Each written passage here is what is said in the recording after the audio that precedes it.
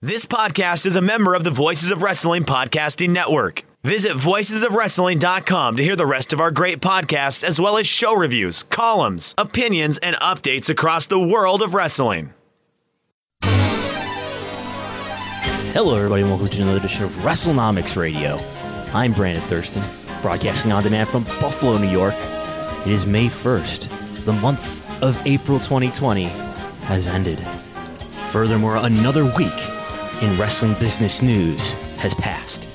A quick WrestleNomics note, as some people listening might know, I did a pro wrestling industry report for 2019 that came out at the end of January, and I've been making that available on PayHip. You can find the link at WrestleNomics.com. That version, of course, is in English, but now the WrestleNomics Pro Wrestling Industry Report 2019 is also available in Japanese, translated by Kuniaki Takahashi of Omosuki Fight Blog. You can check that out.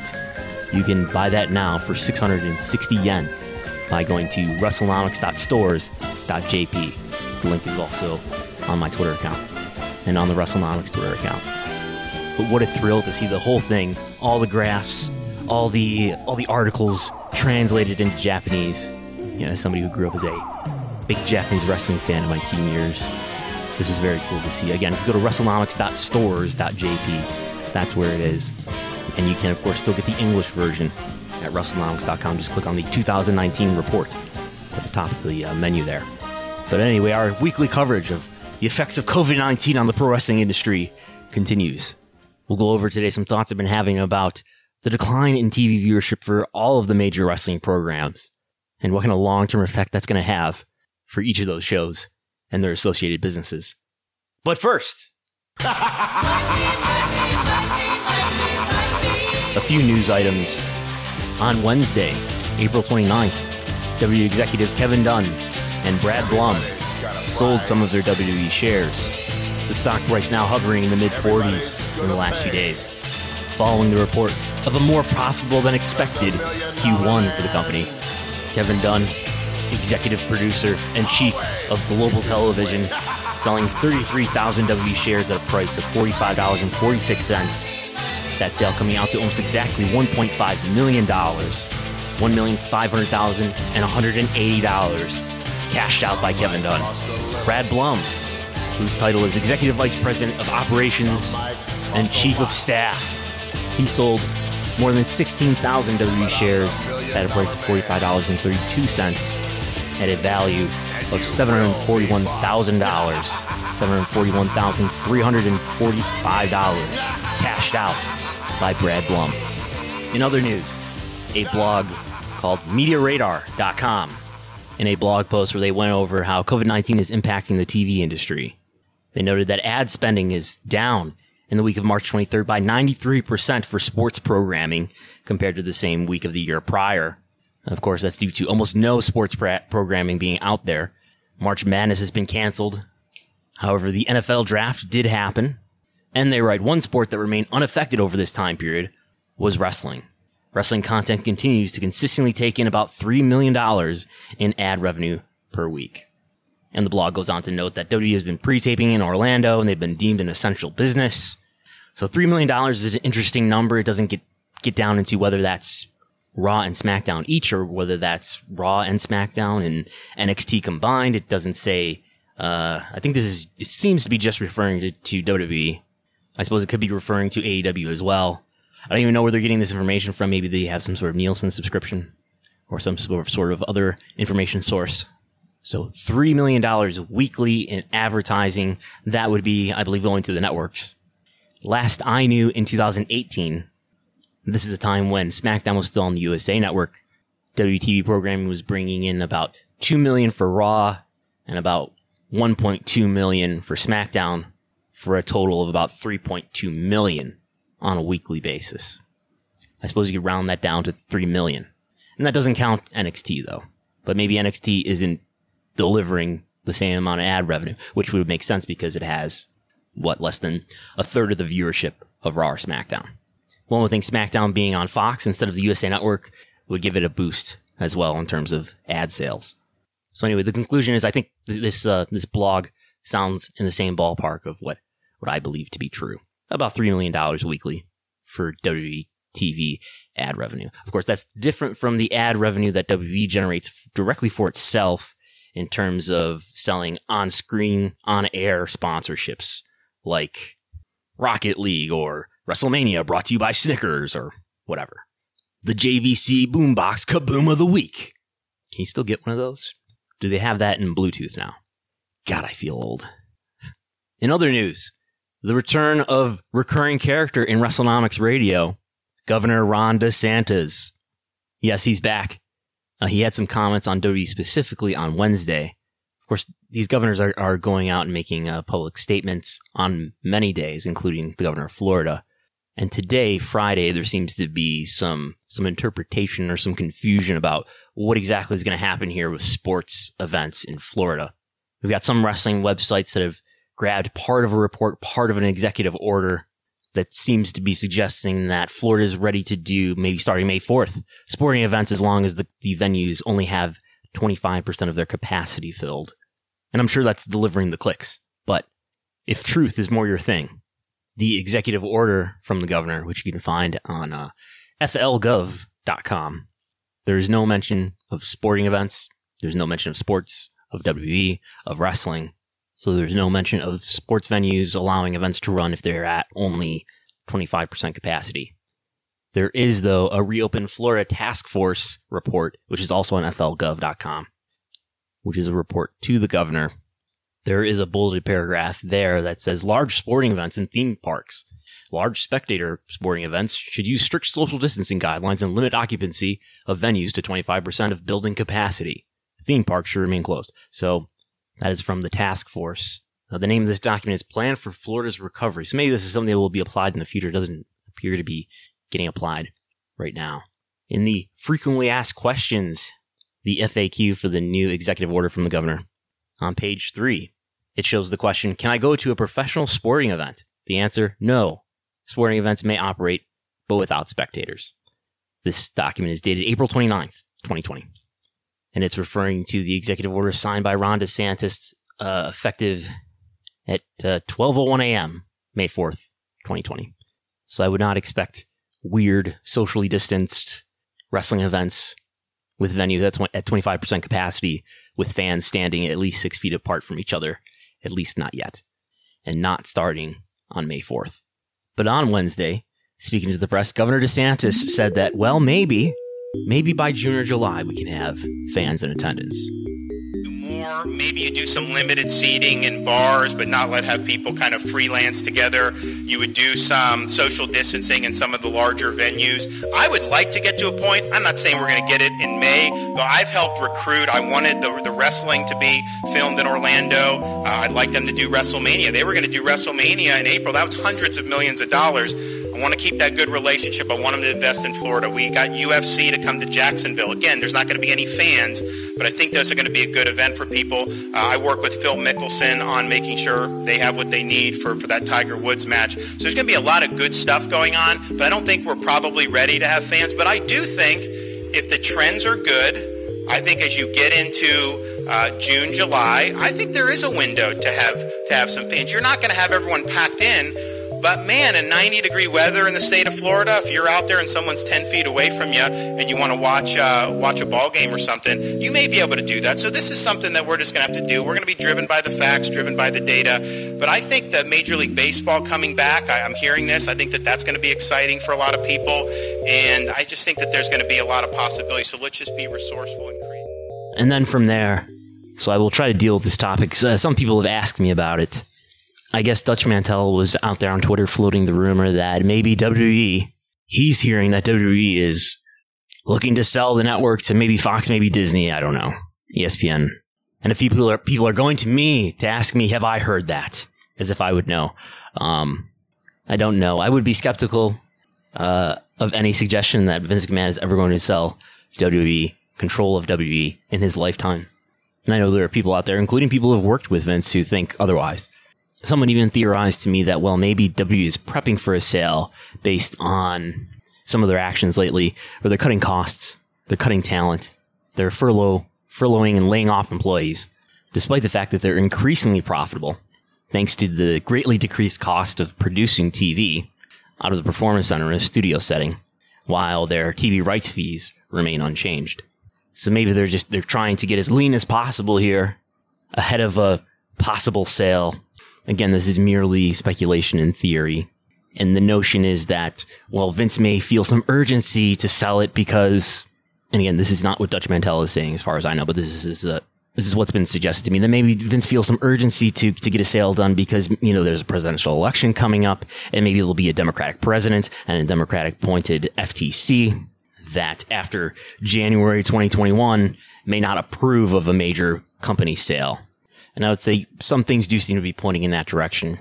On the whole, I would remain skeptical that these rumors about WWE possibly selling the entire company off to anyone carry much weight. But you could also suggest, too, that, hey, look, the US TV deal was done a few years ago. We're pretty far away from the next round of negotiations in probably 2023. The India deal is done. The UK deal is done. What else is left out there to be a major source of growth? The network has hit its plateau. They're probably going to sell pay-per-view rights off of the network, and that's a source of growth if they get the right deal. I guess there's a Middle East North Africa TV deal still to be done whenever the bureaucracy of the Saudi government gets around to finishing it with them. Monetizing the massive populations of India and China don't seem to be a thing that's talked about much anymore. Not even in the latter days of George Barrios as co-president of the company was that much talked about. But I don't know. I wouldn't jump to conclusions too quickly just yet. And by the way, maybe the WWE stock sales that we just talked about by Brad Blum and Kevin Dunn, does that have anything to do with this larger story or conspiracy for WWE to sell the company? Does it mean that it's a changing of the guard? Is that why Brad Blum, Vince McMahon's chief of staff, is that why he and his longtime associate Kevin Dunn have sold stock? And Vince McMahon has sold a lot of stock to fund the XFL, and he's in some sort of weird deal with Morgan Stanley to gradually transfer 3.5 million of his own shares to Morgan Stanley. Does that have something to do with this changing of the guard? Perhaps I wouldn't read much into it. I wouldn't read too much into the stock sales of any of Vince McMahon, Brad Blum, or Kevin Dunn. Kevin Dunn, in fact, as we just mentioned, he sold 33,000 WWE shares.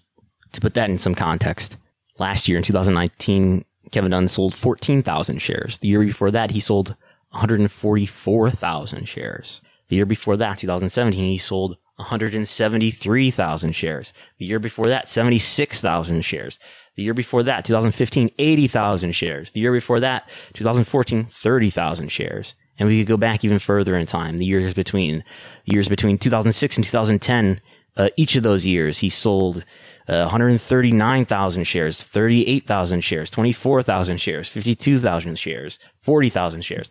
Kevin Dunn has sold a lot of shares over his time as a WWE executive. And wrestling news sites love to make a big deal out of it because people know who Kevin Dunn is. Fans online do anyway. And he's kind of one of the villains of the WWE story. And people like to get riled up when they hear that he's cashed out millions of dollars worth of WWE shares. But I wouldn't read much into this as far as the future of WWE as a company. And I don't have much history about Brad Blum because I think he has just become elevated to corporate officer status. So this is one of the first, if not the first, records of sale of WWE shares that we have for him. In a quick legal update, there is now a third case filed against WWE in this class action lawsuit alleging that WWE withheld information from investors about its relationship with the Saudi government. Meanwhile, the stock price declined and executives like George Barrios and Michelle Wilson made stock sales. The language in this suit is very similar to the previous two. This one, unlike the other two which are filed in the New York Southern District Court, this one is filed in the Connecticut District Court. And again, I don't have any sense that these lawsuits will be successful or not, but it will be interesting to see if WWE, to defend itself, brings anything into discovery that will be interesting for people like us to look at and learn from. And in the world of YouTube, WWE had its biggest month ever in the recently finished month of April 2020. WWE had 1.3, almost 1.4 billion video views. That is the highest month for video views that WWE has ever had. That breaks the record of August 2018 with 1.2 billion. March was high as well for WWE. March 2020 had just over 1 billion. April 2020, 1.37 billion. To compare, AEW in April 2020 did 23 million. Ring of Honor in April 2020, 5 million. That appears to be a record for Ring of Honor as well. New Japan on its English channel, 1.5 million. And its Japanese channel did 5.5 million. So you could see maybe that's a total of 7 million video views for New Japan when you combine the English and Japanese language channels. So again, roughly 7 million for New Japan, 5 million for Ring of Honor, 23 million for AEW. Again, that's a million with an M. WWE doing nearly 1.4 billion. All this information you're going to find free for everyone. Anyone can access this stuff at socialblade.com. And finally, that brings us to the main subject for the week. Television viewership, empty arena wrestling, which it looks like is still going to go on. It doesn't look like there's going to be fans in Florida even for the time being, based on what we just heard from Governor DeSantis, who was not wearing his tragicomic mask at his press conference. But when it comes to wrestling TV viewership, what I fear is a WCW Nitro-like effect that may be coming. What do I mean by that? I'll explain. But let's point out first that counterintuitively, when it comes to the finances of WWE and probably AEW, these wrestling companies are saving money and are more profitable, at least per wrestling show. I think that's pretty obvious. Per TV wrestling show that they produce, it's far cheaper because they're doing it in a cheaper studio environment rather than at an arena. The inability to do normal live events actually reduces costs. But the payments that come from TV broadcasters remain, as far as we can tell, unchanged. Now, there was a report on sportsbusiness.com that I saw today that says Comcast is looking at getting relief on sports rights fees to pass on to consumers. But it seems as if that will apply to sports leagues that aren't running games and aren't running events. It seems less likely that that will apply to WWE and AEW that are still producing their content. But in WWE's case, and they just had their Q1 report, which we talked about last time, WWE was unable to run normal live events for the last 19 days of the quarter in March because of COVID-19. And at least coincidentally, WWE was more profitable in Q1 than the company's pre-COVID-19 restriction guidance had predicted. Even the consensus of financial analysts who cover WWE stock, who had the benefit of assessing the situation related to the coronavirus, and they researched WWE's business, even the consensus analyst estimate underestimated WWE's reporting of revenue and profit. Analysts predicted $265 million in revenue. WWE reported $291. Analysts predicted an EPS of 25 cents, implying a net income of $22 million. WWE reported $26 million. Before WWE started canceling events, it predicted an adjusted OIBDA of $60 to $65 million. They reported $77 million in adjusted OIBDA. And it looks like even if WWE can't run any more live events for the rest of the year, and you're wiping off WrestleMania off the calendar, which has already happened, you're taking away all the money related to maybe a second Saudi Arabia event for this year, it's still not clear to me that WWE is any less profitable in 2020 on the whole than it would have been if this was a pandemic-free year. So financially, this is a good thing for WWE, at least in the short term, or possibly AEW as well, at least in the short term. But I think there's a long-term risk here too. These audience-free TV shows are highly cost-effective, but they're not very exciting for viewers, and the viewership that's been reported in the last few weeks bears that out. Viewership for Raw, SmackDown, NXT, and AEW Dynamite are all declining in April. And sure, TV overall is declining year over year, but the decline in April 2020 is quite a bit greater than it was in April 2019. I've got conflicting reports about what TV overall is doing. Obviously, the U.S. population is being told to stay at home, so consequently, they're closer to their TV sets. The blog post that I referenced earlier from Media Radar reports that broadcast and cable TV viewing is up during the pandemic. However, Variety points out that that's largely because of news programming. If you factor out the news programming, cable TV viewing is actually down 5%. That's comparing the first 2 weeks of April to the first 2 weeks of March. So a negative 5% growth for cable TV overall. The growth trends over a similar period, though, for wrestling programming is even lower than a negative 5%. Comparing the first 2 weeks of March to the first 2 weeks of April, total audience for Raw is down 9%, SmackDown down 7%, NXT down 9%, AEW Dynamite down 18%. If you compare the first 2 weeks of March to the last 2 weeks of April, total audience for Raw and SmackDown are both down 17%, NXT only down 6%, and Dynamite down 16%. And again, if you want a TV overall metric to balance that against, basic cable from the first 2 weeks of March compared to the first 2 weeks of April, when you factor out cable news, down 5%. So in that view, it looks like NXT is holding up the best of all.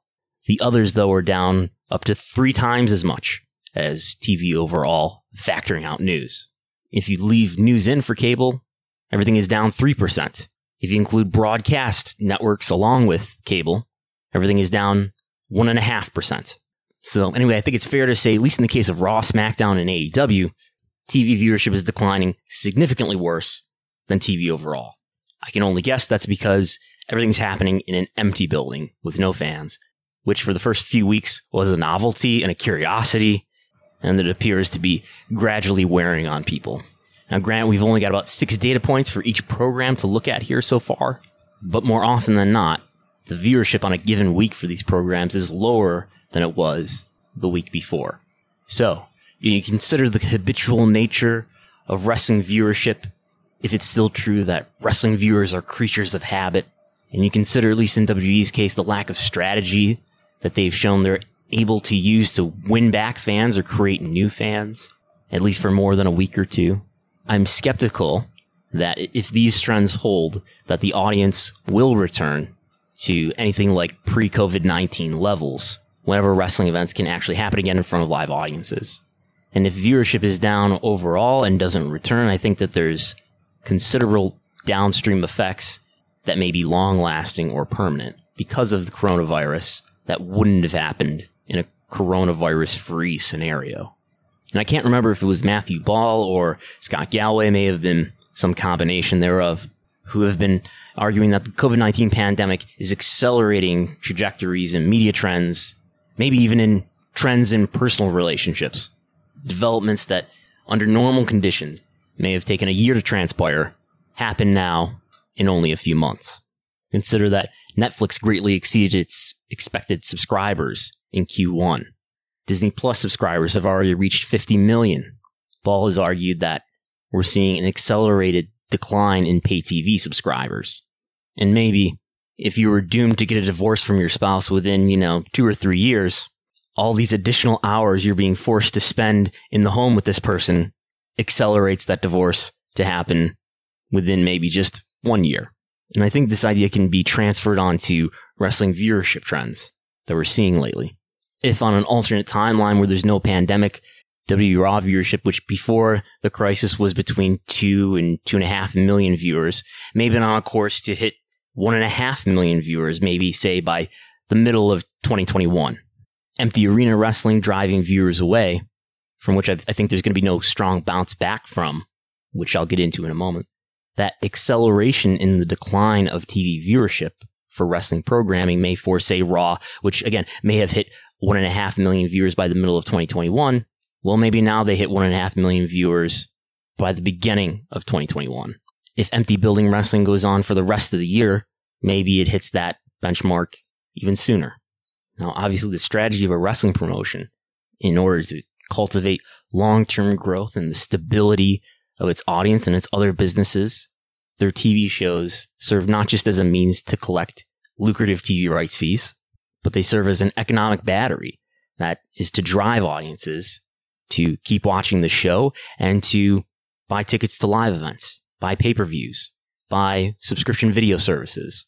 And those businesses are hindered, almost certainly, if people are disengaging with the TV show. But why am I so skeptical that there will be any sort of strong bounce back once things get back to normal? So less is known about AEW because it's a privately held company and it's only been around for barely a year anyway. But in the case of WWE, we know quite a bit about their business and the trends of their consumer metrics. Again, obviously financially, they're doing great because of guaranteed money from TV contracts and the Saudi deal.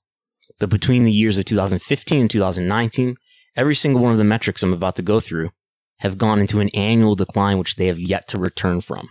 Total viewership of Raw against the top 100 networks. The key demo, 18 to 49, of Raw against the top 50 networks.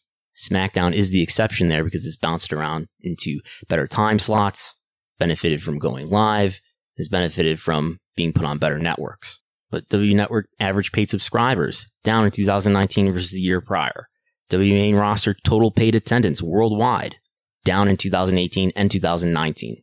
WWE merchandise revenue down since 2017. WWE product licensing revenue down since 2017. WWE YouTube videos down since 2018. It looks like that trend will be broken in 2020. For whatever it's worth, even Google web searches related to WWE down since 2016. And certainly there are some external factors at play there with an increasing number of entertainment options that are out there for people to do. But I think easily the biggest reason why all those metrics are in annual decline, although again, YouTube views will probably come back in 2020, is related to the quality of the product. And more specifically, a lack of new stars who mean something economically. And it doesn't seem that any stars will emerge as long as the creative direction and vision is controlled by CEO Vince McMahon. And there's no reason to think that he won't be in control of creative for as long as he's physically able. Now, I think there will be fleeting resurgences in some consumer metrics soon after there's a return to normal life and normal live events. As far as live events themselves, the ticketing business, I think generally there will be some hesitation at first. The first events actually may just be postponed events that were originally supposed to happen earlier in the year, for which tickets are already purchased for, and some people just haven't chosen to get their refund and may still attend the event whenever it can actually go on. But I think there will be some hesitation from people to go to events again. After a few months, though, I think that will wear off and things will largely go back to normal, especially if we're living in a world that has a vaccine or herd immunity or something like that. With TV viewership, I imagine WWE will have hyped returns to arenas. I imagine they'll bring back certain stars, and that viewership will significantly increase for 1 or 2 weeks. And after that, it will return to its normal baseline level, just as it has in the case of special episodes like Raw 25 and Raw Reunion and SmackDown 1000. But I don't think there'll be any sort of sustained comeback to where the viewership returns to the level that it would have been at if the coronavirus hadn't interrupted life. And I'm reminded in this case of a lesson from history from 2001 when WCW Nitro and Thunder went off the air and ran their final episodes in March of that year. WWF had just bought WCW, and some people expected at the time that Raw and SmackDown, which were going head-to-head with Nitro and Thunder on the same nights, in the same time slots. WWF was greatly beating WCW at that point, but Nitro and Thunder still had decent audiences. Nitro and Thunder, in the last few months of their lifetimes, were doing about a 2.0 rating, while around the same time SmackDown's doing about a 4.0, Raw doing about a 5.0. So you'd figure when you take the wrestling shows, Thunder and Nitro, off the table, that the stronger programs that were going head-to-head with them, Raw and SmackDown, would absorb at least some of that WCW audience. But they didn't. WWF's TV viewership following the end of WCW actually declined slightly for the rest of the year of 2001. Whatever captive audience WCW held apparently stopped watching wrestling altogether. There's no sign they ever came back. So maybe wrestling fans are creatures of habit. Compared to 2001, there's greater demand for consumers' attention today. There's certainly no cord-cutting phenomenon to point to that happened in 2001. I think viewers today who are tuning out of Raw, SmackDown, AEW Dynamite, maybe NXT, may be finding new habits right now. And they may be hard-pressed to return to those programs, unless new, economically significant stars emerge. And I'm not sure what the better alternative would be. Airing old matches instead of even recent pay-per-view matches. Those may or may not satisfy TV contracts, but I think that strategy would do an even weaker job of maintaining viewership. In the short term, expenses are down and profitability is actually probably up. And wrestling companies may be wise to think about how they can reinvest this unexpected cash flow to fortify their business and recapture audiences when normal live events can be held again. In the meantime, Raw and SmackDown continue to be highly ranked among other TV shows on their same night. AEW's ranking on Wednesday has fallen somewhat, but continues to stay in the top 50. NXT is falling out of the top 50 most weeks recently, being pushed out by a lot of cable news programming. But networks are still happy to have some form of sports-like content, some form of somewhat DVR-proof content, at a time when there's little of it. Whether wrestling companies can continue to attract audiences that networks will pay large TV rights fees for 3 or 4 years from now when new deals need to be renegotiated is too far over the horizon yet to see. A friend of the show, Justin, turned me on to read this long blog by Matthew Ball about digital theme parks. And we won't get too much into it, but there's a lot there that's relevant for pro wrestling. But I was struck by at least one sentence where he's talking about the advantage that Disney has. Well, full disclosure, I did buy a few Disney shares recently. But the advantage that Disney has because it has theme parks over its competitors. And Ball writes, fans simply cannot enjoy DC or Lord of the Rings or Dragon Ball the way they do Disney's princesses, Pixar, most recently Star Wars, and soon the Avengers franchises. This fundamentally limits a franchise's ability to grow love, the lifeblood and profit driver of all intellectual property-based companies. I'm just sort of struck there that love is the lifeblood and property driver of IP-based companies. And I guess I would invite people and myself to think about your affinity for or your relationship with certain IP brands and compare that to your relationship with certain wrestling brands. Do people love WWE? Do people love AEW? Do people love New Japan? Do people love Ring of Honor? And how does that compare to how people love pro wrestling in general?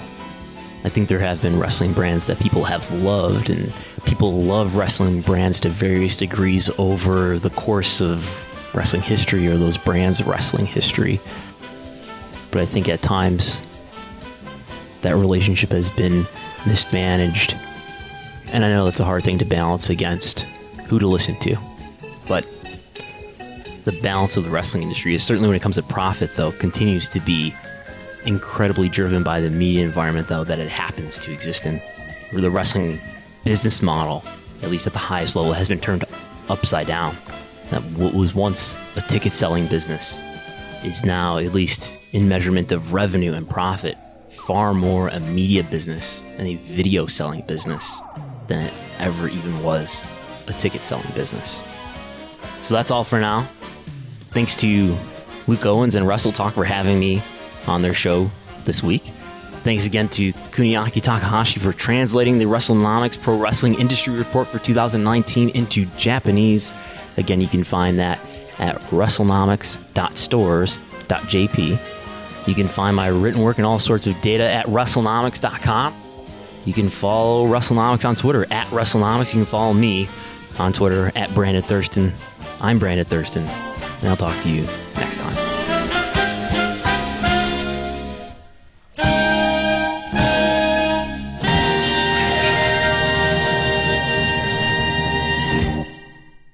Cashback is not available on gas in New Jersey and Wisconsin. Hey, good morning. You're heading to the airport, right? Yep, thanks for checking. I like the car. How long have you been a rideshare driver? About 3 years now. I really enjoy it. Isn't it hard to make money these days with the price of gas being so high? Not for me. I use Upside, the free app that gives you cash back for every gallon of gas you buy. Wait a minute. Are you saying you actually get real money back when you get gas with the Upside app? Yep, I get real cash back every time I get gas. Does that actually add up to anything? I'll make around $200 to $300. Wow, that's serious extra cash. I'm downloading the Upside app now. Download the free Upside app now to earn real cash back every time you buy gas. Use promo code CAR for an extra 25 cents a gallon bonus on your first tank. You can cash out anytime right to your bank account, PayPal, or a gift card for Amazon and other brands. Just download the free Upside app and use promo code CAR for a 25 cents a gallon bonus on your first tank. That's code CAR.